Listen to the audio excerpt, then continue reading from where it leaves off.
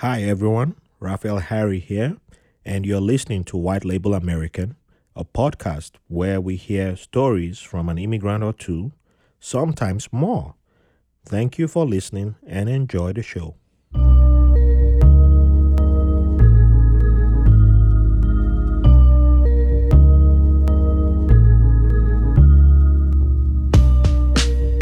Welcome to another episode of White Label American. Thank you all for joining us today. Today I have a wonderful guest who's someone who touched me in a fantastic way. I was made aware of today's guest through a mutual friend of the podcast who hasn't been on the podcast for a while, but she's a mutual friend who we both share, and Jules Ryan. And when today's guest put me on her book, a few years ago, I probably would have said, I'm not going to go too deep into this book. I'd have read a few chapters and said, I'm done. But now I'm at the stage of my life where I learn to appreciate new information and new knowledge that comes my way, and especially things I'm not too aware of. And there's a lot of information that was also in this book that made me aware of, that I was aware of certain things I was already aware of. So it's fantastic to have somebody that crosses a whole lot of dimensions and opens doors to different chapters of life. So without much further ado, I introduce today's guest, Dr. Mensima Shabazz, a transformational coach, teacher, and author. And I highly recommend that you all check out her book, Sankofa. And how you doing today, Doctor? I'm doing very well. Thank you for All, having me. all righty, so And it's our I pleasure. thank Jules for connecting us. Oh yes, Jules is a fantastic friend of the podcast, and shout out to her always. So without wasting time, let's dive in. So I went through your book, and I decided to change my format of interviewing, which usually I just drop all my questions outside of, I have my usual templates that I go with, but I decided to use your book as a guide to drawing up my questions. So Okay. there was a line that caught my attention early in your book, Mhm. that you were born with total awareness of one's self. So, what does it mean to be born with total awareness of one's self? Well, I think if I go through looking at it from an inner world, right, it means that I was aware of my feelings and desires. And, if you watch kids very well, Hmm. they know what they want, Yes. right? And they usually tell us what they want. So I'm looking at it from a grown up perspective, what it is that I felt at that time, Hmm. right? So that's what I mean by being consciously aware of those things.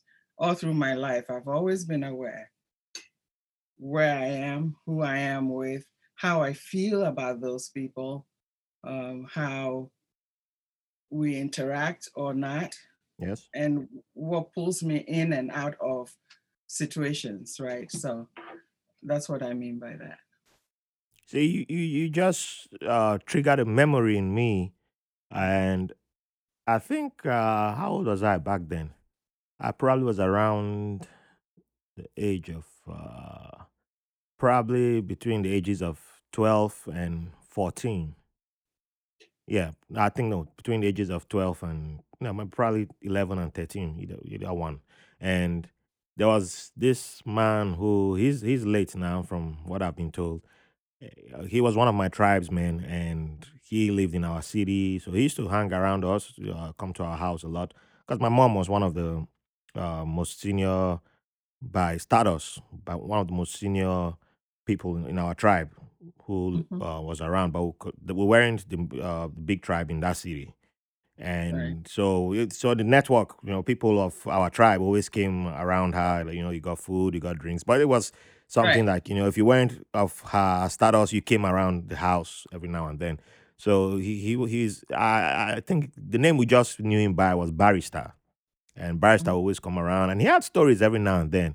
I remember one time he said something about he could remember he could remember he could remember his childhood memories of when he was around the ages of 1 and 2, and his Right. elder sister used to carry him on her back. She tied him. How they carry us, and tied him to her back because I think he was maybe the youngest or second youngest kid in his family. Right. And my elder sister was like, "That's a lie. You're too young. That you're way too young to remember that." And it became a big argument. Like, how can you remember that? No, no, nobody. That's not normal for somebody to remember that. He said no, he could remember that the farm, the animals he saw in the farm in the village, and he was describing stuff that he remembers all that Yeah, you at can. that age. And I was like, huh? And I was there like, well, but why is this a big argument? But my teenage self, I was like, I don't care. I want to go play, and I left them. But they were arguing. It became a big argument, and it just came to my mind now when you started talking about that. Like, he said he remembered life at that age, even though he couldn't put it in words, but he remembered. Right. I remember a lot of things going back very little. So, yeah, that's what I meant. For example, I remember my grandmother giving me piggy rights, what you were Mm-hmm. just describing. Yeah. I remember that clearly. That was I don't know how old I was, but I remember that clearly. That I was always, when she woke up early in the morning at dawn to prepare her pastries and stuff, she put me on her back and, went about her business. So, yeah. Yeah, I think that's what he was describing there. My elder sister wouldn't have it. She was like, hell no, no, no, no normal human being should be able to remember that. And it no, it it, it was just weird that I don't know why she thought so, but she just shut him down, tried to shut him down immediately, and it's unfortunate. But it's now that it's coming back to me that yeah, someone was talking about something like that around me Mhm. at one point in my life, and to me, I was like, okay. Well, I guess since someone in my family said it's not normal for a human being to remember such memories, then maybe I already started shutting down mine because Right. that was the No, oldest person in my family that if we said it. open up, Hmm. you would be able to journey into that part Yeah, of the life. Yeah. yeah. So, with that being said, Mhm. now I have to ask this question: what will you consider your favorite childhood memory? And you could pick one or two, but what will you go with as your favorite childhood memory? Well, I want to say, I was very adventurous for a girl, right? So I played soccer with my brother and my cousin, another, we were very close, living all in my grandfather's home. And I used to laugh so hard, with joy, right? Yeah. That I could almost feel like everybody in heaven heard me. That's how I felt. That's how happy I was as a child, running around, just experiencing life was really exciting for me. I would describe it as it being exquisite. Yeah. Right. That was how it felt when I was growing up. That Nice. was before I went to boarding school, but yeah. Hmm. It's always fascinating how almost I would say probably 95% of the guests on this podcast, their favorite childhood memories come from being outdoors. Mhm. And It's fun though, being oh outdoors. The yes, weather is nice. You could play, even and when the weather wasn't nice, yeah,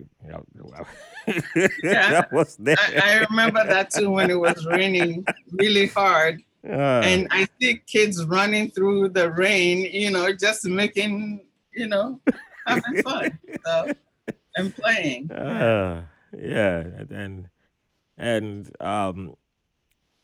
sometimes we have even tied traits from just being outdoors from what people were doing from their favorite childhood memories.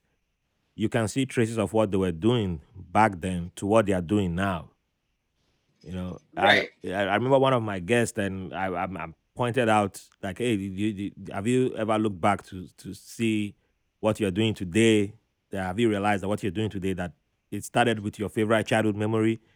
And he's like, oh, I didn't even put that together. This is like the first time, and he's like one of the biggest surgeons in the UK. But it was there. It was there even before he went to university. Before he decided I'm going to study, but there were certain traits that from just playing outdoors, that's when it began. It began to build in him, and other people it's something, but from playing outdoors, we develop certain traits and characteristics which it starts to grow in us. But we don't some like for me, I never had the language or anyone describing certain things. So I would think that it's until I went to university or until I joined the military that somebody then that's when I developed that characteristics or that ability. But Right. when I look back in my life, I was like, oh no, I was doing that way earlier. I was doing that way earlier. So I was already developing, but nobody put that language in me that this is it. You already had leadership qualities right from when you were That's playing true. outdoors, when you were doing this, when you were doing that, when you were already talking to people who may have been older than you or stronger than you, and you were like, oh no, no, you were taking charge of them. Like you were already Right. exhibiting your future self. I was like, But wow. if you think about it, our elders did not allow us, and I think I described in my book how Hmm. we weren't supposed to be showy and Yes.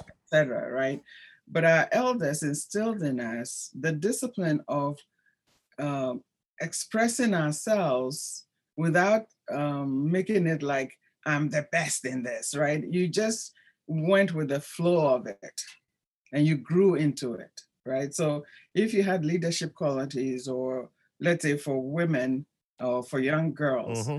if they see that you could be a good nurturer, they led you along the path of nurturing. So they, bring other people into your experience that will highlight that nurturing without you knowing why they're doing it, right? And then by the time you grow up, it almost unfolds naturally, to you. You step into that role versus in a Western education, everything is labeled and in a compartment where you have to then apply certain rules, and then it becomes more rigid Okay. as you go along, right? Yeah. But at the same time, there are certain exhibits that one may have at that age, which our people may consider rebellious or a disruptor. Hmm. And like, oh, this one is like Nigeria saying this one is no good, or you no good. They need to fix this one. This one is it's not like it's not like all the good ones in the family. You're not like the good sheep. We need you to be like the good sheep. Right. So you need to toe the line. And Yeah. In Sorry, I didn't mean to oh no interrupt no, you. you can go ahead. In I think in our cultures, the elders know who will be responsible for what. I mean, they would know who will cause trouble when they grew up and who wouldn't, right? And so they were aware of all those characteristics. It wasn't ignored at all.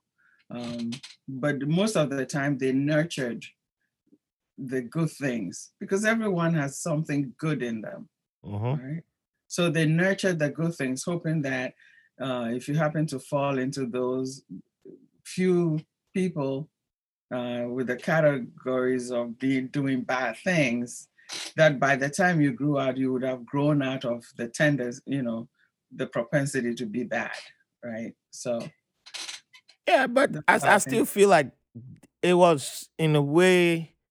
I still don't feel they got most of it right when it comes to the definition of bad, because it's like if they feel you're challenging authority, then it's like we need to beat this one down and separate you from the flock. But sometimes you need that energy, that firebrand, because challenging of authority wasn't encouraged by most elders. That's where the consideration of disrespect comes in, because like I give an example in my family. Like I remember one time, I don't even know what led to this argument, but all of a sudden I think I was like 7 years old, and I asked, Where's all the money I've been getting as gifts? I know every time my elders or visitors come, they give me gifts, but it goes to either my mom or it goes to my elder sister because I'm the age gap between myself and my siblings is my oldest my next oldest sibling is 11 years older than I was. So he used to take all my money. He would trick me Right. and say 50 kobo. If they he got 50 kobo and I got 1 naira. And he would say, do you want 50? Take the 50. And he would take my 1 naira, which is bigger. So one day it just triggered in me like, no, I'm not getting, where's all my money? I want my money back. And my mom was like, who feeds you? And do you pay rent in this house? And you know what? Go pack your things and and leave. But it should have been handled much differently because so I ended up packing all my clothes and had this big luggage and it made me drag it all through the steps. And when I got to the door, the, they said, "Oh, wait, take off every clothes, everything that I bought my money, take it off, and only leave with the stuff you bought yourself." I never knew. I don't know what stuff I bought, so I ended up in my underwear. And I tried to leave, and they're like, "Oh, no, no, no, you did not buy that yourself. I bought it, so you can leave naked." so, Well, so they let pushed me me say, out. So I they allowed me to tie a towel though, but I agree with you that yeah, it was harsh, but it also gave you the impression or at least knowledge that everything is community based, right? So if hmm somebody gives you money, it doesn't belong to you alone. It belongs to the group, well, the yes, family but unit, right? I'm coming. There's still something coming up because down the like probably 7 years later, Uh-huh. dynamics will change, and I'm staying with another family member, and I help them start a business, and the business does successful as a poultry. I've never done poultry in my life, never. I was spoiled actually. I was spoiled growing up, and then things changed. My mom's no longer in Nigeria. I have to go stay with this person. I'm like, there's barely food for me now. The life has changed, but that's not a problem. I can adapt quickly and adapt. And I start raising chickens, doing all that before I go to school. All everything, all the chickens are eating better than I'm eating. Sell everything, and okay, they're like, okay, do we get paid for this job? And what's the same line I get hit with is that same line. You're staying in my house. Who feeds you? And all that. Okay, all right. So the next job I'll get is another family member who I will help with the business again. And her best friend was actually trying to get me to switch to her company because they liked the way I helped this family member start her own business, build it up from scratch, and it became like the top event management company in the city. Mhm. And I wasn't getting paid. So the first day for 6 months, now I'm a young adult. And for 6 months, I never got paid. And one day I was like, hey, I don't even know how to ask for my own money. But I'm the one in charge of paying other people. Like one time, she actually there was over too much money.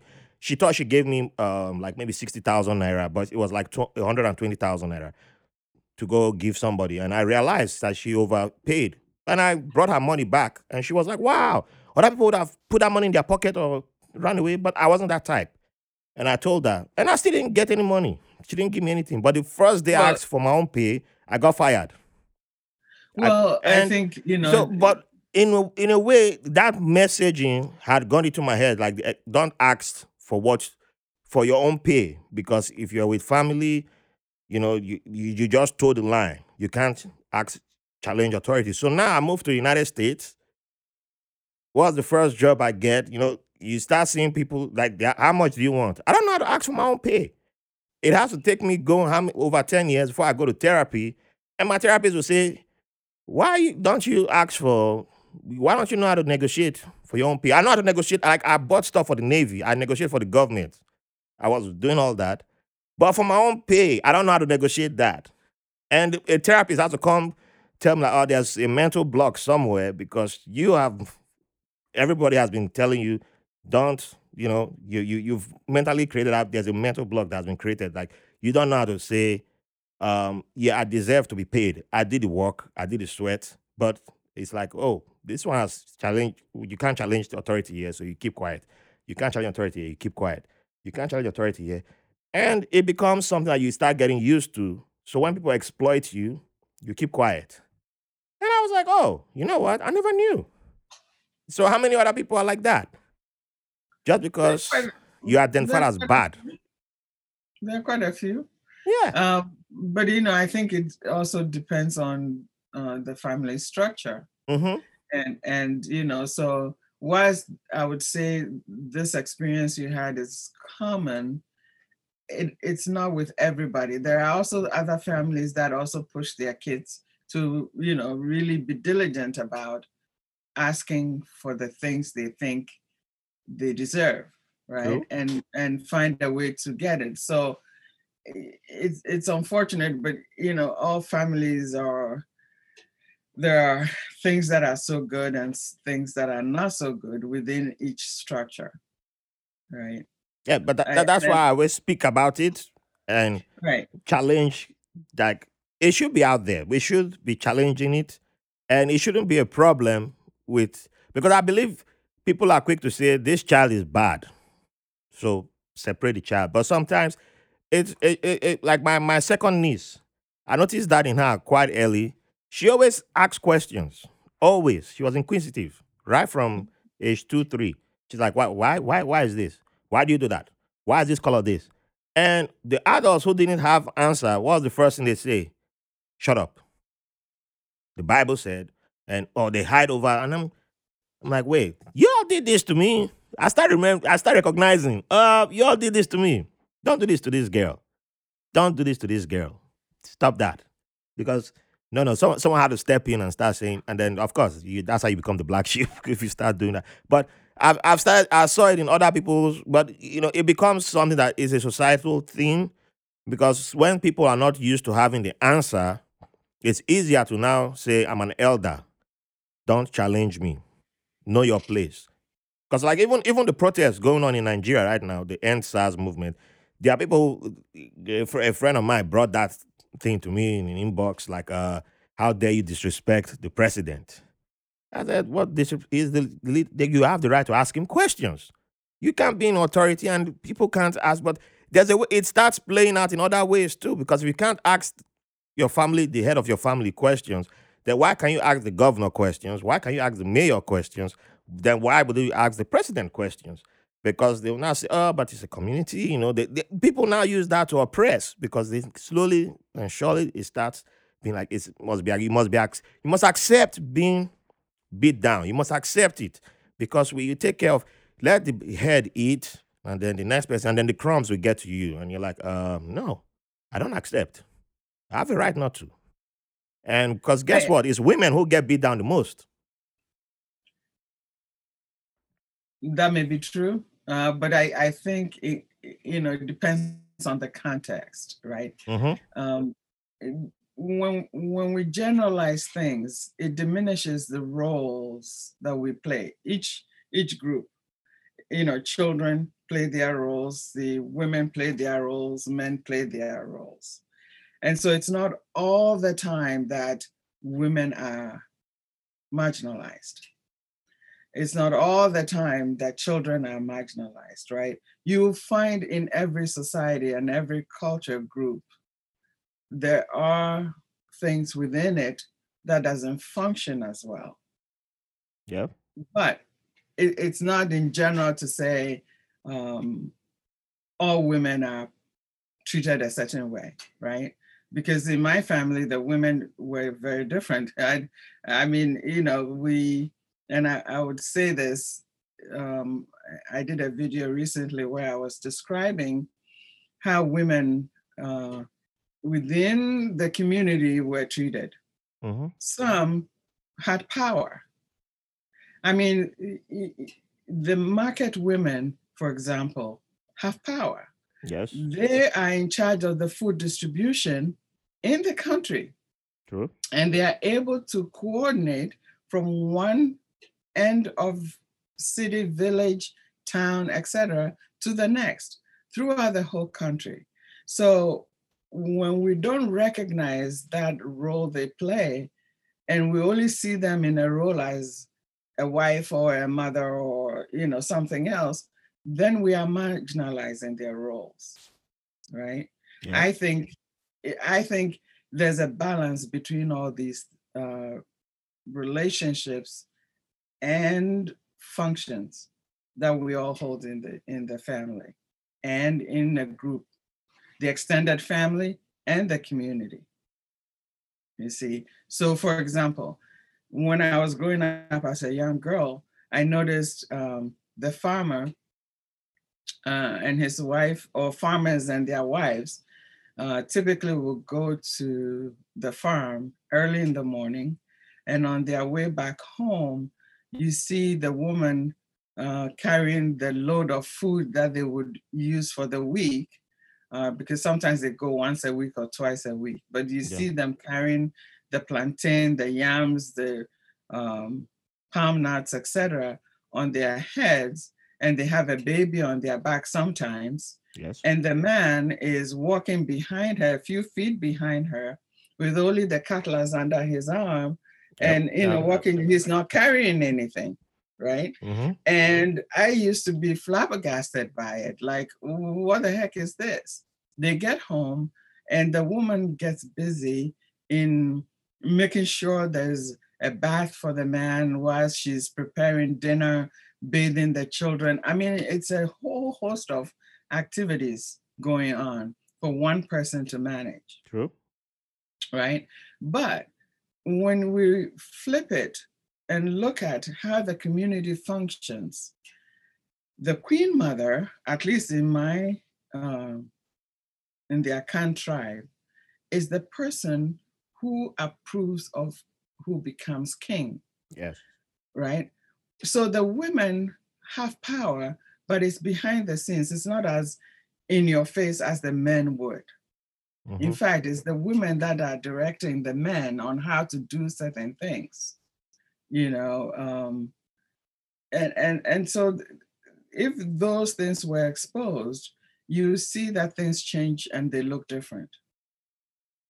Another example I'll give is you have women during their menstrual cycles do not cook for their husbands Yeah. for about a week or so. They don't cook, they don't do any, um, they don't have any responsibilities during that week for the husband and the children. They take care of themselves pretty much. Technically, it's a rest period for the women, right? That is the time they are at their highest power spiritually. So they don't have to do those things. And men don't, interfere with that process. But when it's interpreted within the Western um, frame of women's empowerment, they look on it like, oh, is the man shunning the woman during that period because they find her dirty? Do you see how, Yeah. so we have to be careful when we are generalizing what is occurring in each unit, the family unit, the extended family unit, the community at large, and the country at large. Because in my family, the men didn't behave that way. True. I didn't see, one of my aunts, for example, my goodness, was tough. And I could see her drill men into place if she had to, right? So, what is the dynamic that makes her able to do that, whereas in another, somebody else is not able to? My favorite family member was my aunt, my late aunt now. And she was a market woman. And but I was too young to understand the dynamics then. Well, she also was she was infamous for no man could step up to her. No man could. She like put men in their places, and even when it came to like the few men who were like, "I'll take on you physically," there were stories like she would challenge you to a wrestling match, and she would defeat you. But wrestling is something that is very common in my tribe. We are very good at wrestling. It's something that we use a lot as a sport. So, Right. but one thing about you are very right when it comes to the market women. It's they are like the most powerful people who do not get credit. It's one thing that I've noticed, and over time, I've even come to realize that, like when it comes to many African countries, the independence movement did not begin with the version that exists of the soldiers returning back from World War II. They played a role, but the unsung heroes are the market women who actually began a revolution. And if you check many countries, you see that there were people who stood up to each colonial power and defeated them. And like in Nigeria, there's the first the first union ever formed was by market women to defeat the British who tried to tax them. Ninth market women. The British couldn't figure out how that informal sector existed, so they Right. said that they wanted to tax them, and they had one of the kings in the West aligned with the British, and they used him to go after them. And the head of the women came together, and the head of the women, Pelumura, who Mhm. is like the spiritual head, who she was like the mentor of Fela's mother, because Fela's mother would take over from her, Right. Fumilayo Ransom Kuti, who is actually the mother of Nigeria's independence. But she's not in Nigerian and our textbooks. The only thing, the credit she got was the first woman to get a driver's license in Nigeria, which is just that's how you know the British influence is still in Nigeria's textbooks.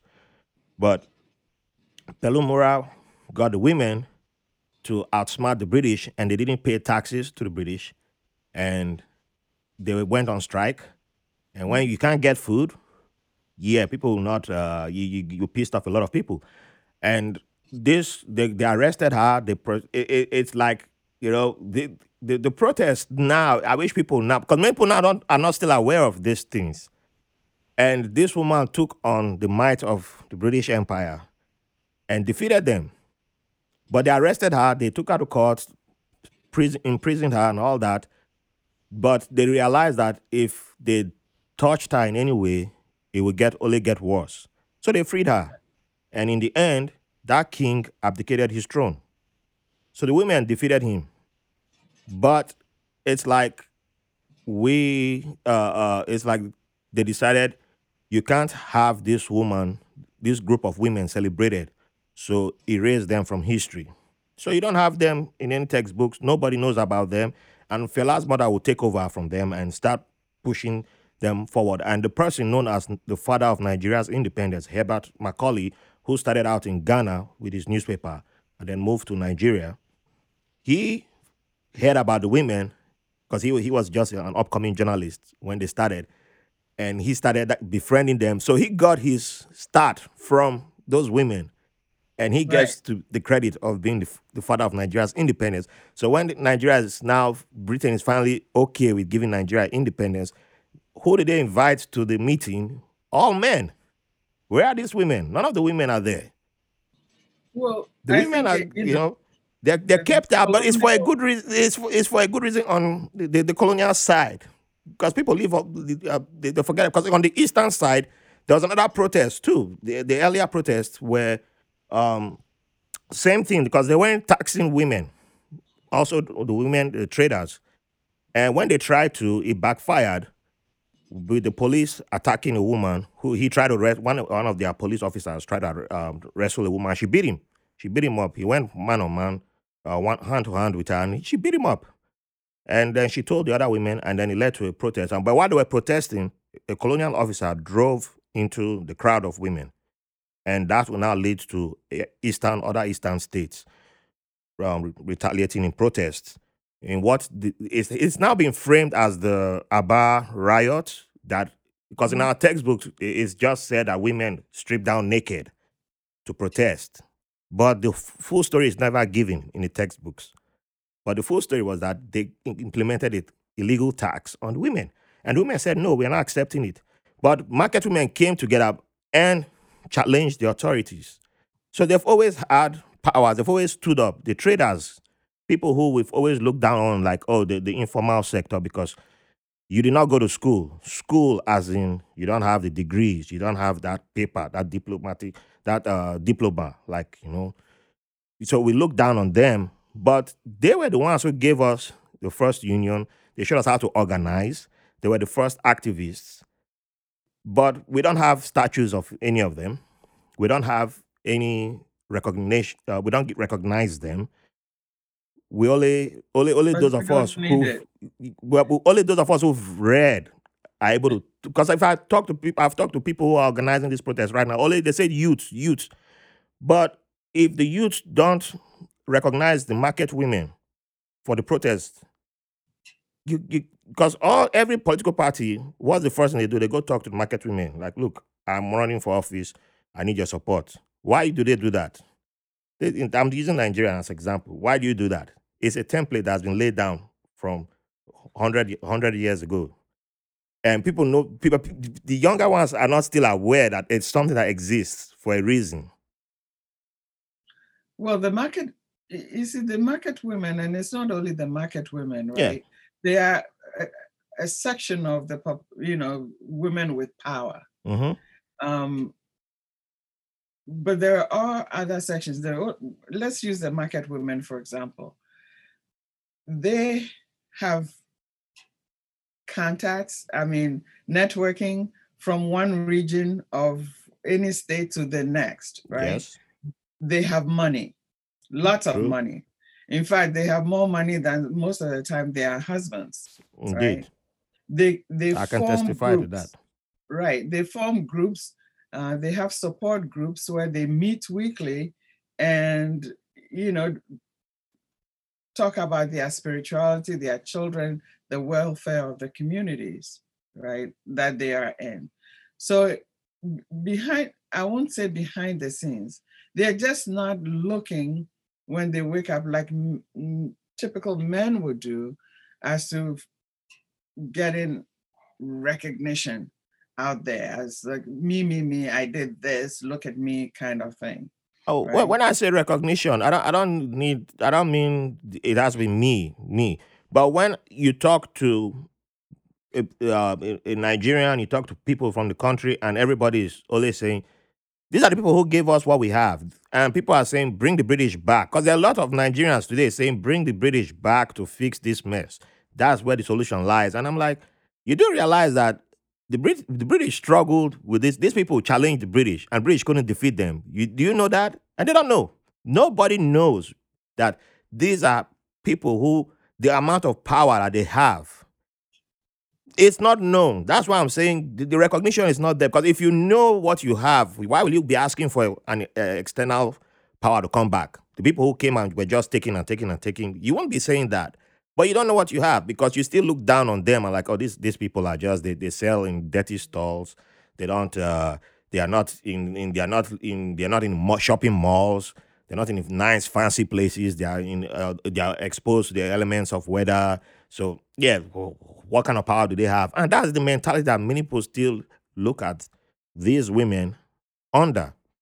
So, but if they were recognized, as in the textbooks, you go to school and you all you see is every other person except the group of people who actually gave you the freedom that you have right now.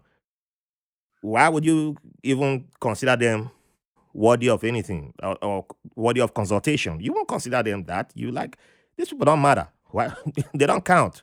And that's the point I'm making because every day I get new information and I find out that oh they played a role in this country, they played a role in that country, and every other person's independence is not just a group of men who challenge their colonial power of like hey give me independence, but it's not like that. There are a bunch of women who played a role in many places, and it's like they were scrubbed off the history books until maybe 30 years, 50, 60 years, 70 years later, somebody comes up like, hey, these are the people who started the movement for independence. So they deserve recognition.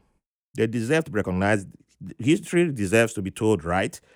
And the same way we have men who played a role in the independence movement, these women should be part of the history. They should be part of the story.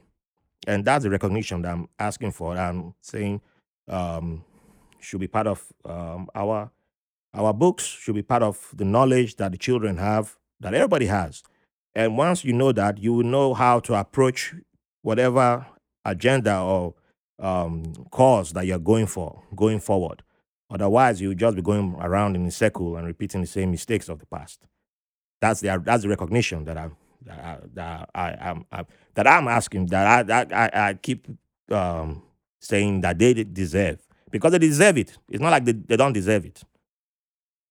Is this Nigerian, or because in Ghana we talk about Yasantoa? Well, And Ghana is a lot different in comparison to Nigeria. right, I so give that's that. that's So yeah, yeah, that's the and uh one thing is that I hope, like, by saying this, I'm hoping that one or two Nigerians will listen.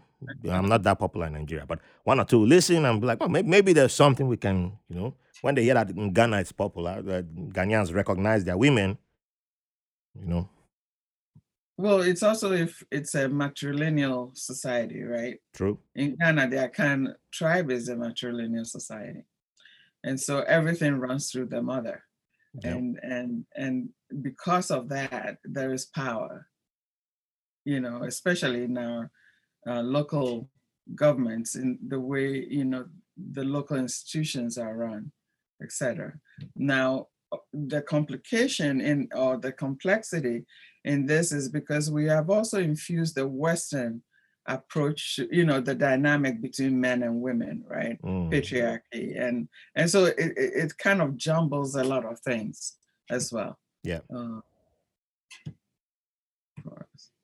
Oh, did I ever tell you that my mom and, like, my grandfather was born in Ghana? Well, my grandfather wasn't born there, but he died in Ghana. You mentioned you had family in Yeah, Ghana. I Yeah. still I still have family there, a whole bunch of them. Okay. They've never claimed Nigeria. They're all Ghanaian. So if That I ever need to go on exile, I'll probably go to Ghana. that would be good. Because, uh, do you watch the TV show Abishola on CBS? No, Bob and Abishola. the nurse, is she a nurse or a Yeah, doctor? No, she's a nurse. I haven't watched it. I remember somebody sending me the trailer, and I was like, I'll get into it, but I don't have regular TV. I'm a cable. I don't have cable. I just do the app, so I don't have CBS. But Okay. is it good? Is it? It's very funny. Oh, It's very okay. funny. You said It's very funny. I good, like funny actually. shows. It's And very good. And, in one of the episodes, they were talking about um, Bob being advised to go after Ghanaian women because they would cause less trouble for him. And that, Ghanaians are the Canadians of Africa. Um, wow, so that's I've never heard that before. that was ah, funny. That was funny. one of my Ghanaian brothers will like that. Ghanaians are the Canadians of Africa. Hmm. I don't think I've ever heard that before. That's Well, that was the first time I heard that, but it was very funny. So, Ah, okay. So still staying in Ghana. Well, we haven't stayed in Ghana that much. Let's play in Ghana a little bit. So okay. one thing I found interesting in your book was, you mentioned something I wasn't expecting to see, was coming up on Ghana's independence. Your grandfather's action, Pani. Did I say his name right? Pani. Yes, funny, Yes. right? Okay. So you talked about his actions during the election, and so I kind of, like, something crossed my mind, and I was like, this there's been voter suppression on the continent, and it began like pre-colonial days, Right. and it's amazing that people like your grandfather Pani helped overcome voter suppression in his area. And but we didn't consider something like that as voter suppression, and it would take probably how many years or decades later for people to start realizing that this a tool that we may have, we didn't even realize where we inherited it from. So, well, no, why do you think that we ignore the seeds planted by colonialism in Africa when it comes to, like, voter suppression and only act like it's a brand new phenomenon. I'm, I'm, I would say, it's not that we've ignored it as much as we don't know how to deal with it or how to break up, away from that, right? So if you look at the current systems of um, local government, especially in Ghana, Hmm. where we still have the royal family, the chiefs, the kingdoms, for Ashanti, Achem, all those different tribes, etc., right? And then on top of that, we have the Western government, which is the national government, etc. What was left at that level filtered downward. Okay, Mm. so um, people now understand the construct of power in those terms. That if you want to stay in power, these are the things you have to do, Mm. even though you may be the minority. Yeah. So, voter suppression is expressed in so many different forms, right? So, for example, when we had Nkrumah overthrown in '66 and they instituted the military government, then they then rule by whatever force necessary. Yes. But to stay in power, they had to make sure that we couldn't vote, Yes. or if there was voting, they could still override it. Now we're experiencing that in this country right now, so it makes it even more um, obvious as to the dynamic, Hmm. between power, people who want absolute power, and actually what they would do for that power, Mm. right? And I think in Ghana and as some African countries had experienced, they adopted that approach. And how do we deal with it? Our traditional customs and the way we are supposed to behave is in conflict with that approach, right? Yeah. If you're looking at things operating and working well within a community-based system, and then now you have one person who is indicating that it has to be my way or no other Hmm. way, it's in conflict, and people don't know how to really separate the two, or at least force the other one down and make it a unified approach. And we have to deal with these complexities, Mm. you know, as we go along. So that's what's been happening, and I don't think it will end soon No. because we still see part of this European structure of government in place, working to a certain degree, sometimes inefficiently. But Hmm. that's what we've adopted as our model instead of adapting or including our traditional models within that framework in order for it to work well. All right. So we're still experimenting, I would say. And I don't think we're quite there yet. Yeah. That's the word. Experimenting.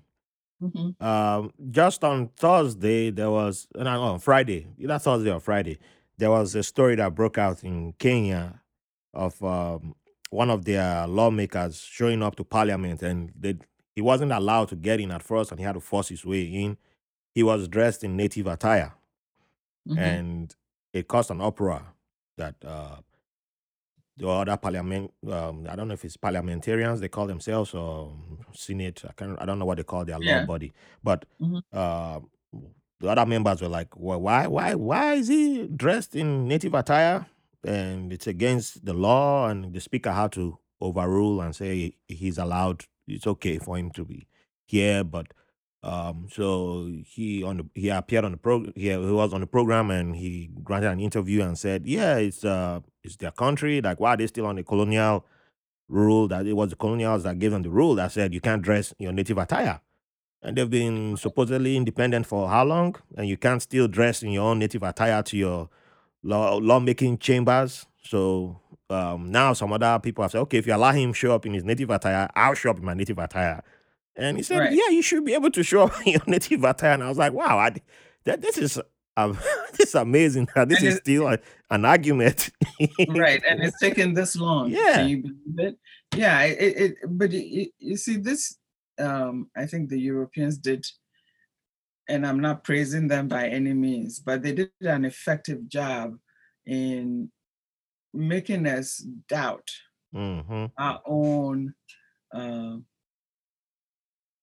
power and our own systems Yeah. of being, right? We can go to the spiritual, the so many other forms, religion, etc. And they made us doubt it to the point where we're not sure whether it's okay to do our own thing without, feeling some kind of way about it. We search for validation from the same people. Because Exactly. if the Europeans said, "Oh, you guys are doing it right," then the others would have said, "Oh yeah, it's good to go." But Exactly. as soon as it's your own fellow people saying, "Yeah, this is right," it's like, "No, no, no, no, no. I don't think this is the right way to go. This should be, I don't think this Right. is." Then an argument breaks out. So, there was some. I think it was 4 years ago. I saw this platform, and was it 4 years ago? No, no, it was about 2 years ago, and I think it was about a few years ago, the Nigerian presidential election, and the one of the biggest candidates who dressed up in a suit, and there were people debating like, this guy never wears a suit. Why is he in a suit now? And then someone who's a social media influencer had the post up on his page, and I know the guy personally, and he made a comment that I was blown away by. I was like, what is going on? And he said, this guy is going to meet with world leaders, and they gave us democracy. So when you go to talk to them, you have to dress like them. And I was like, wait, what? How you of all people you should I thought you were, why are you making such a statement? So I had to like reach out to him personally, and we ended up arguing. And I pointed out that even his tribe, he's an Igbo. I said, your Igbo people had the Igbos didn't have kings. It was they only I think only one of their cities had like a big king, like in like other like most Nigerian cities. They didn't have like kings. Most of the villages, the men met together and decided. The oldest man in the village was like the umpire. In Mhm. English, that would be umpire. But the head of the village, he was the oldest man was the elder that sat down to like cast the last vote if they couldn't decide on everything, on anything. But all the men decided and took a decision. Do we go to war? Do we trade? Or any? That's it. All the men voted on that. That's a form of democracy. The Yorubas had the king could be impeached. The king could be forced to abdicate the throne. If the king was misbehaving, the kingmakers could have a meeting, and if they presented a certain calabash, that means you're fired. Get out, and you're done. And Right. every tribe had something of a way or a check and balance for whoever was in charge, whoever was Right. ruling. That's why Right. even a King Jaja of Opobo, who was a slave at the beginning of his time, could rise up to become a king. And so I'm pretty sure over in your side, you guys have checks and balances for your kings in the traditional way before colonialism came. Are you aware of stuff like that? Absolutely. Yeah, Absolutely. And that's where the women even played the biggest roles, I'm right? not surprised. So, you know, the guy doesn't get to sit on the throne without the queen mother. Um, My uncle who is one of the and Ghanaians told me that. yeah, so that dynamic still exists. It hasn't changed. And that's why I was talking about the local government Hmm. structure and the national government structure um, has to be embedded in a way. And in Ghana, at least we're very lucky, the national government recognizes the local government. Mm. They Yeah, don't interfere that's the with the difference with local Nigeria. government. We don't have something Yeah, like that. they don't interfere. The lands, everything are managed by the different tribes. Okay. It's not managed by the national government. Mm. So they can then have, let's say, one corrupt person come in and say, I'm taking the lands that belong to this tribe, right? You can't do that. So that is one of the reasons why I think we have managed to maintain peace, within the local different tribes and governments. Wow.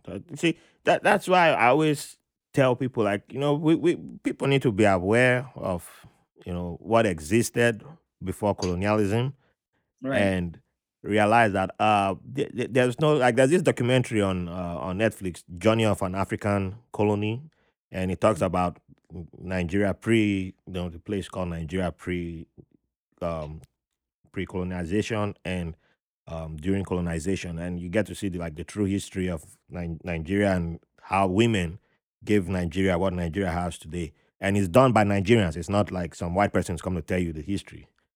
And it's so beautiful that you start seeing all the there's one part of the interview where they're interviewing a historian, and he says, oh, colonialism gave us some good stuff, like, he tries to go on that civilization part, and like, okay, so explain, can you expand on that? And then he's like, he can't really. He could. He got stuck on that point, and there's so much that they've made us just, they were efficient at making us doubt ourselves, like you said earlier, and we just sold ourselves short and said, yeah, we know we weren't civilized, and they came and civilized us. But the same people wrote in their own records, like, these guys are so smart, they're so intelligent. We showed up to their land, and we didn't. 2 months, they're already speaking our own language. They learned our language, and, like, they're using it to trade with us, and they're offering us better terms. They have changed the terms of agreement that we came with, and said they want better deals. And we're like, yeah, we can't keep up with this. And they wrote it down in their own. It's you can find it in all their museums. It's in their archives, and we don't have that in our own side. We don't have, it's in their side. And Well, to be honest, they stole it. yeah, they stole So, it. It's true. It's true. I mean, and it's not only to African countries, they Of did it course. to all indigenous Yeah. cultures, So, um, unfortunately,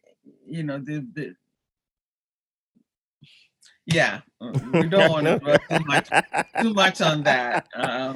But anyway, It takes us away from our Ah, wisdom, I would say. yeah, yeah. I just recommend that people, and I encourage people to, read Sankofa, and also invest in knowing your history, your real history, and I believe you start to change the way you think about things.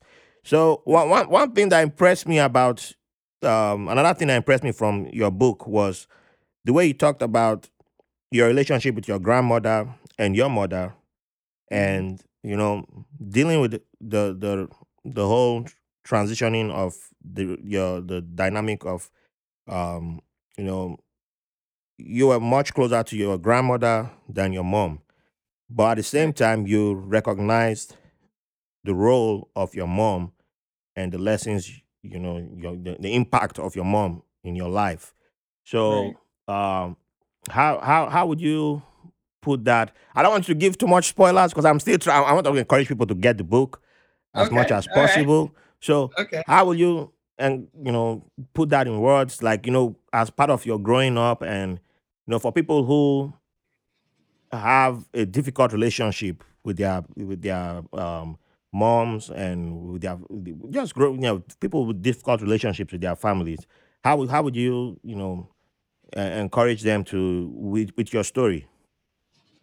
Well, as you said, not to give too much away, but um, as I mentioned earlier, I grew up with my grandmother because, you know, at a certain point in my life, I recognized from the time I was living with her was the time my father had passed away, Yeah. right? And my father passed away, I was 2.5 years old.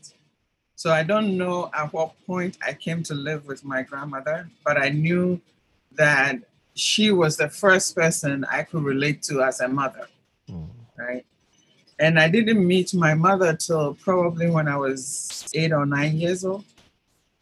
Okay, so by that time, the bond between my grandmother and me had, was very strong.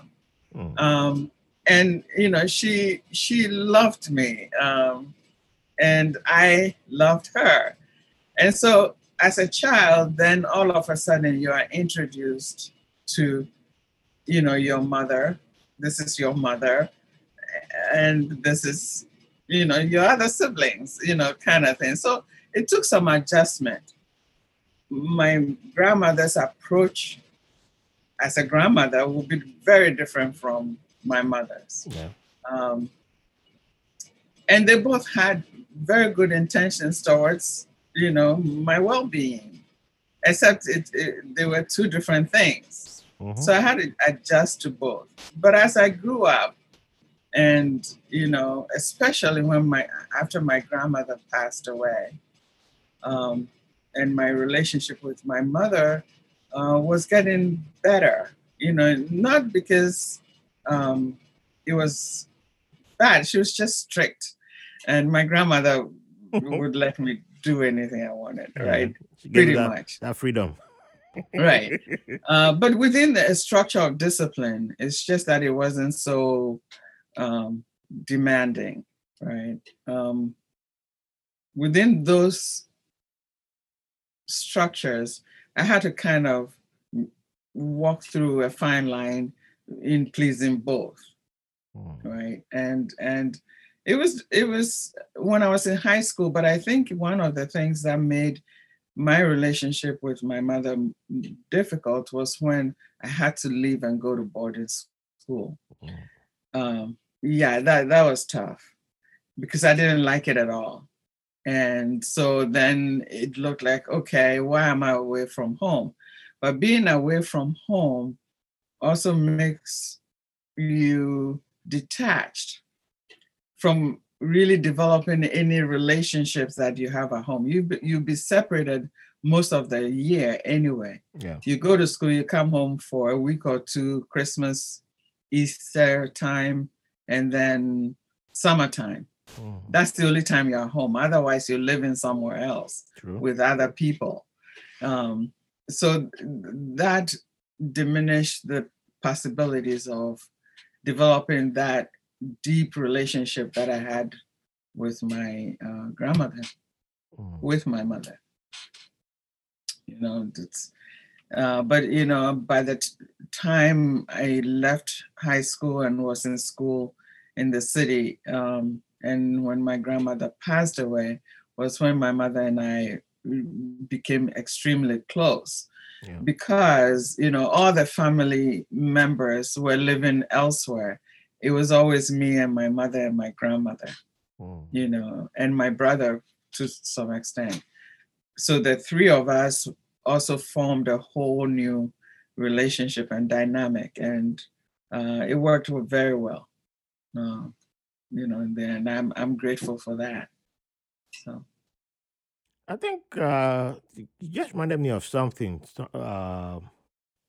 Yeah, I think it was one of my nieces. I don't know who said that, but I think it was somebody visiting back in the days in the 90s, and I think it was one of my sister's friend, and it was my second niece that I referenced earlier, who was always inquisitive, but they considered her troublesome then, and I think they said the person said they'll cause trouble right now, but when they become older, they'll be close to you. Don't worry. Give her time. Give her time. That's what the person said. So right. so, but right now she's pretty close to my sister, which I wasn't expecting because I was expecting her to move on, and so I guess with the more she got older, age, they got to the stage where they could see things from they they they, they weren't that the friction wasn't there anymore in their Right. relationship. I'll put it that way. Yeah. So, The good thing is knowing that they both had good intentions for me and my yeah. well-being, right? Yeah. And so whatever was occurring was me trying to understand the dynamic, and how I could relate to both, with different approaches to life. My Mm-hmm. grandmother being very traditional and my mother being more westernized, right? Yeah. Uh, approach to um, doing the European thing very well. So it was interesting. So, would you like to talk about your boarding school experience? Well, boarding school, boarding school was to me horrifying because when I talk about my childhood experiences and what I loved about my childhood was me having the freedom, Yes. to really experience things, experience life. You know, go hiking with my brother and his friends, which normally a girl wouldn't do. Mm-hmm. Um, I played soccer with them. Um, we did a lot of different things, which to me was, oh my God, so loving. And then all of a sudden, I'm pushed into this place, which is very far away from my perspective at that time. I was going on 11 when I was in boarding school. And that's very young, right? And you go into this place with a whole slew of strangers, obviously coming from similar homes like mine, but we were all strangers. Yeah. Um, and you're far away from home, so you can't visit home or say you want something. You have everything you need for the term, um, and you relate to your friends. You have to make new friends, Yes. and you have bullies, and you have people who would torment you for no reason just because they could. Where are you gonna go? And so for somebody who was free spirited and finding myself within those confines was extremely difficult. I, Mm. I, I couldn't relate to it. I was horrified, especially my middle boarding school. Yeah. I was. Mhm. So, uh, I, I think most people who have been on the podcast who went to body school around your age had similar experiences. Right. So yeah, it's and I was lucky. I wanted to go to boarding school when I was around that age, and I didn't pass the common entrance to get in there, and yeah, I probably would have. Oh, yeah, I would have struggled. I would have struggled. There's It, no it yeah, it there's is no doubt struggle. about it because it was like 3 states away. The boarding school I was trying to go to. Yeah, I it was. think there's a deeper question about boarding schools and why they were set up, right? Mm-hmm. By the British, right? So one, you come in and you want to institute your process on everything within the system. The easiest way was education, right? Yes. So you remove the kids from home and putting them in an environment where they couldn't um, be going back and forth home, asking questions to the people who love them the most, Exactly. etc. So if you're isolated, you are more likely, it is easier to break your spirit. It's easier to um, for you to just adopt what you're being taught so you can have some peace, right? Yeah, And it's a military tactics, to be honest. yeah, yeah, It is because that's what they do simply to us in boot camp. right. Yeah, But exactly. people just look at it as since it's you wear the same uniform, you kept. I mean, Right. the abuse and everything is there. So because in Yeah. boot camp is your brain is being changed. You don't go into boot camp the same and come. You go in and come out. You don't. It's not the same. You're not the same person that goes in and come out. And that Right. you go in as a And civilian, come out as a soldier, yeah, sailor, marine, or whatever. And boarding school is technically the same. it's the same thing. It's Yeah. the same thing. Right. So Oh man. So yeah, last year there was a story that caught my eye from the Ghanaian from news coming from Ghana when a few prominent women made public that they were sexually assaulted and molested um, while they were very young, and it led to a lot of discussion online. And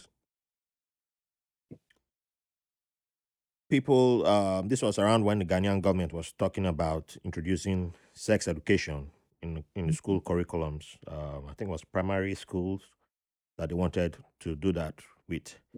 And all of a sudden, there was disinformation and disinformation attacks. Religious institutions jumped in with the wrong information, of course, and leading to the government claiming that they've postponed the decision, but they didn't say it was cancelled. But I was fascinated that a lot of prominent Ghanaian women spoke up, made public that this had happened to them, and it was similar to what I'd read in your book. And from what I'm familiar with, also in Nigeria, it wasn't like a surprise to me knowing what I know from just what I know. It's not a surprise because I also know when something like this became popular. Also, in not popular, but when a lot of people made it public in Nigeria and other African countries, and it was being discussed, it had a similar reaction. But the only Mhm. difference was that there was no sex education talk. So, do you think it was a missed opportunity for Ghana not to go forward with the introduction of sex education in schools? I think it's a missed opportunity every time we cover up violence against women. Hmm. It, it because if we were to flip the coin and imagine the government hearing that women were, assaulting young men, what would they have done? They wouldn't have tabled it. They would have put out a message out to say these women are doing X, Y, and Z, and it's horrifying, et cetera, et cetera.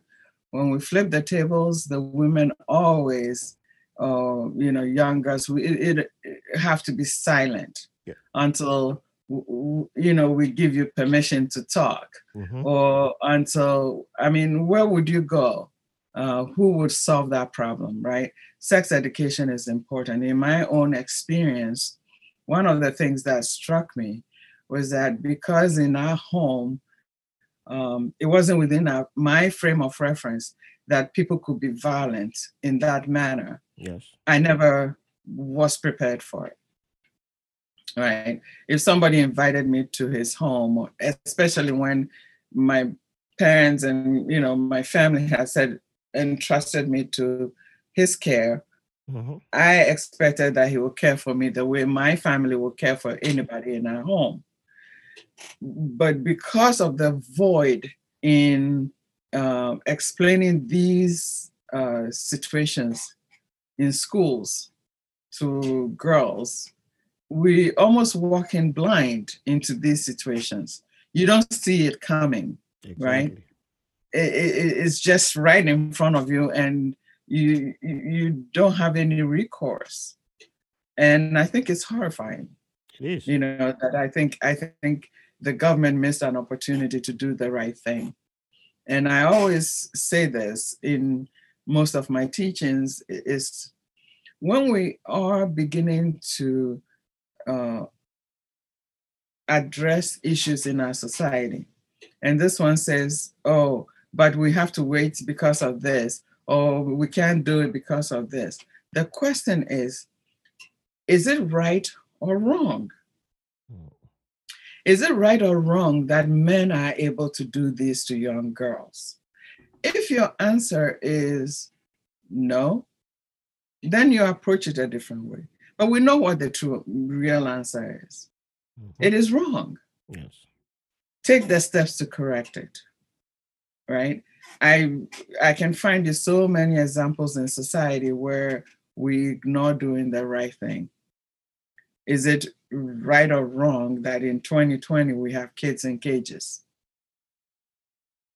The answer is simple. That's right.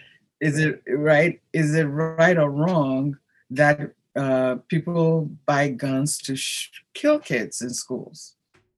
The answer is simple. Mm-hmm. And if we start approaching issues that way, then we'll be able to find a common ground where we can resolve the issue. When we start thinking of which constituents' rights will be affected if we addressed it, then we leave things out there unresolved forever. Mm. And within that time it's unresolved, how many more young girls will be raped, assaulted, or Mm. killed even? True. Yeah, yeah, I think they missed the opportunity to do the right thing. So about um, almost 2 years ago, yeah, about 2 years ago, there was something that blew up on Twitter called the hashtag was Arewa Me Too, and Mhm, I don't know who started it, but it was supposed to be around the Me Too movement, but for mhm, northern Nigeria, mhm, and surprisingly, it led to a lot of men coming out to publicly admitting that they were sexually molested, even admitting to being raped by mhm, men. And it was this same thing of someone who they were entrusted to mhm. look after them, or someone who their family had, was close to their family, religious personnel, family friends, and they were mostly kids, and the person took advantage of them. And Right. but people were surprised by the number of northern men, because northern part of Nigeria is the most conservative, and people just felt they came out, and there were actually groups that provided mental health support to a lot of these men, and people were just like blown away, like, wow, so this thing is not just only women that it's happening to men. And then the message became, okay, so why can't we address it once and for all? This is the opportunity to address it. And nothing really came out from that. It was just like, okay, the men came out. Now, so men so this problem exists, because now it affects both men. It's not just only Right. women.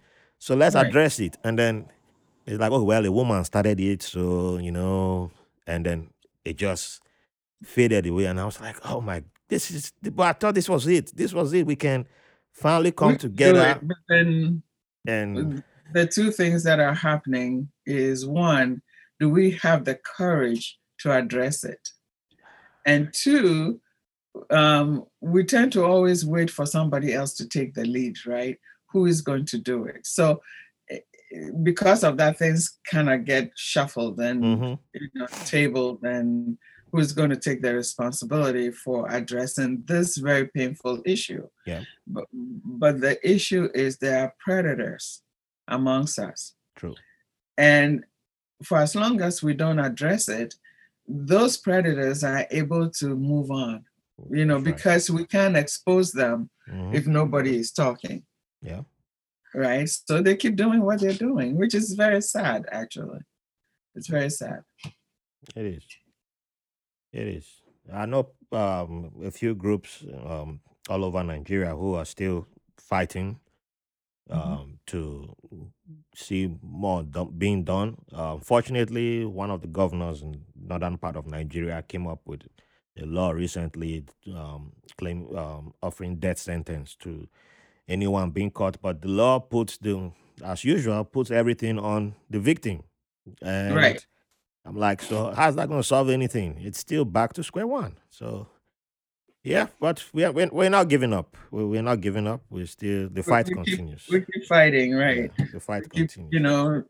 putting it out there and see, maybe one day we'll have the conscience to do the right thing. Oh yes, oh yes, and that's why when our brethren in Namibia were protesting, I I put up the hashtag for them to show solidarity, and I keep doing that every now and then. If that's the only thing I can do, I'll do that. You know, Right. That's good. That's yeah. good. So let me jump forward. I'm running short of time. Um, so you moved around a few countries. before coming to United States? Well, you primarily stayed in one country, but you got to visit a whole bunch of places Right. before you eventually end up in United States. So, amongst the places that you visited or including where you stayed in, what was there any culture shock that stood out to you the most, or one place that surprised you the most when you visited? Well, I would say this delicately. I loved being in Italy, because I was the only Black person miles in the area where I lived. And I never once had a problem, not once. Nobody insulted me, nobody said anything. Actually, they were very welcoming. I learned the language. When I went to the grocery store, somebody would stop what they were doing and come and say, "Hey, come, let me show you, what is good and what is not so good to buy." They looked out for me every day. It was just wonderful. So that is, if I were apart from my home country, Ghana, Mhm. I'll go to Italy any day. And and Uh, and that was in Rome. yes, I lived in Rome, but I traveled all the way to Milan into this, into Switzerland. Oh, it was fun just taking the train, and you could go anywhere. It was just that easy and wonderful, and being adventurous. I always was out there trying something, making friends. It was so easy to make friends. And so my Italian friends would bring me to their families. I had, um, had an Italian boyfriend. It was fun. I was young. Um, Coming to this country was the most surprising because we know about racism, etc., Yeah. but I hadn't experienced it firsthand, Mm. right? And it was shocking to me to see that somebody woke up and believed that because they had a different skin tone, they were better than me. Yeah. That was shocking to me. I just couldn't process that. I still can't process it. And when I say that, people look at me like, "What do you?" I'm not being funny. I can't process it because I know we go into our history and we look at how we were, our ancestors, etc. Hmm. They weren't riffraffs, searching for food, and these people came to save us. Yeah. We come from kings and queens, Hmm. right? And our ancestors also had their system of, and we still have them. It's not even like it's something out there that we've never experienced. In my town that we live in, we have a king and we have a queen mother and we have our traditions and cultures and how to be proud and etc. So coming here and experiencing this was mind blowing for me. But it was the way it was weaponized, or it is weaponized in our Yeah. system, that even is more surprising, right? Hmm. So, for example, you go to work and, with whatever qualifications I have a department that I'm running, and my staff, all being white, had the tools they could use to make my life extremely difficult. One of them was if I gave them instruction to do something, then they would say, "Oh, we don't understand her." It's almost like I'm speaking a different kind of English. Yeah. Or they would go report to the supervisor that I was treating them a certain way. In fact, one of the guys, saw me in the hallway one afternoon and went to report to my supervisor that when I saw him, I didn't say hello to him. And Wow. so, I got called in, summoned in to ask why I did that. And I'm like, well, he could say hello to me first, right? Yeah. Um, I'm the supervisor, if anything at all. But it was so it got difficult, really difficult. Wow. Um, and this is still something you have to process every day, Mm-hmm. right? Every single day. I have a video that I did recently, um, talking about our humanity, but some of it I didn't even address. Like one time I went to the park. I had just leased a brand new car, and I was so proud of myself, and I had a dog, so we go for our walks and everything. And as I got out of my car, this guy approached me, and we talked a little bit. He liked my car, etc. And we go for a walk. Now there weren't that many people there, so I could just 1 plus 1, uh, uh, draw the conclusion. By the time I came back to my car, he had keyed Wow. my car, to and Dang.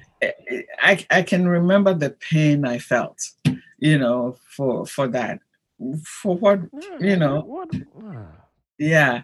And there are so many stories like that, or somebody will call my daughter the N word, and Mm-hmm. how painful that is. Yeah. So yeah, this country, always have something that kind of hits you in the gut, that doesn't feel good.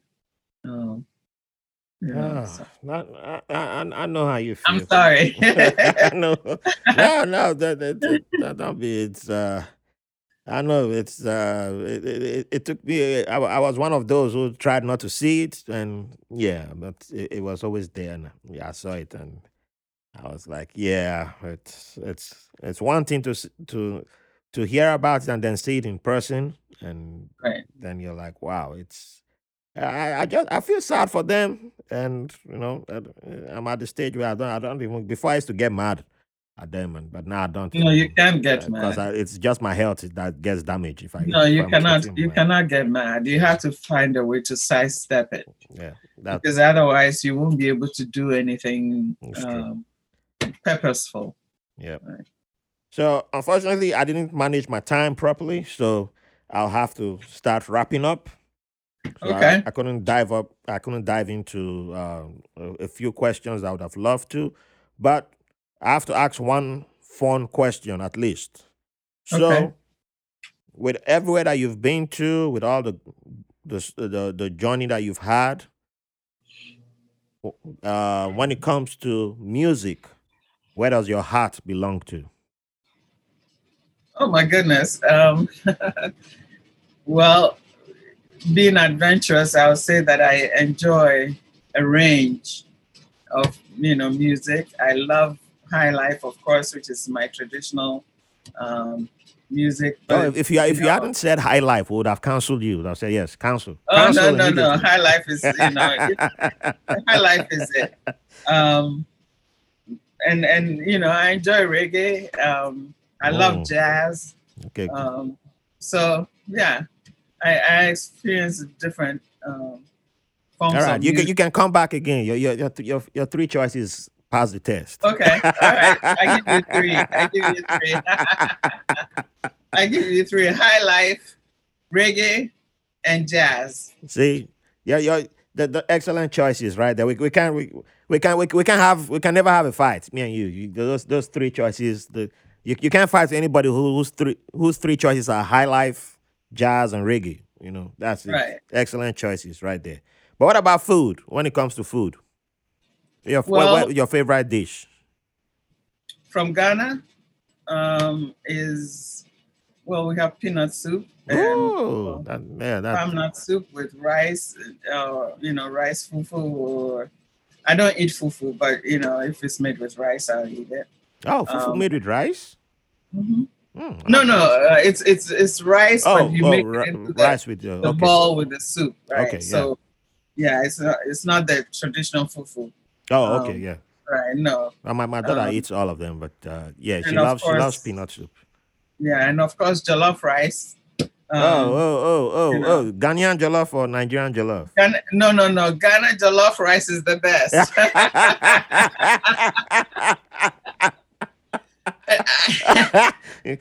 Josh is agreeing with you, but he didn't say anything when my wife was here. My wife said Nigerian jollof was the best. I don't take sides. I eat everybody's jollof, so they don't cancel me. I eat everybody's jollof. But Well, I'm biased. I think Ghana jollof is, Ghana jollof is it. I think I've eaten almost all the West African jollof, and I've eaten Cameroonian and Congolese jollof. So yeah, I'm the guy who eats everybody's jollof. I don't tell you which one is the best. I just keep eating everybody's I think jollof. Ghana tops all that. I won't change my mind on that one. All right. I think we'll have to do a part 2 so I can cover the other topics that I didn't get to cover today. Okay, and, thank you so much. No, our thanks goes to you because you gave me your time and I appreciate you a lot. And so for the final question, can you, what would you like to leave the guest with? It could be anything, could be a quote, could be just a message, just anything you'd like to leave the audience with for today. Well, one of the things that I live by daily is that we all should have a spiritual practice of some sort. And because it attunes us to who we truly are as, spiritual beings in this physical experience. And once we do that, we are able to integrate so many parts. I always say that the universe endowed us with so much. There's so many resources, good things that we could all experience and make life better for each other, right? So that's my heart. That's where I put my heart every day, to appreciate what the universe has given us, and to use it appropriately to benefit others. So, all right, that's beautiful. So, where can the audience find you if they want to get in touch with you? Well, on my website at mensima.com, I have email and phone number there. All right. Or they can send me a message. My book is also on the website, so they can order directly from there. Okay. So. And I'll be posting the link on the show notes along with, I'll post the link on the show notes when I release the episode. And I can't thank you enough once again. And I'll definitely arrange for a part 2, so we'll dive more into your immigrant journey. I would love to do that.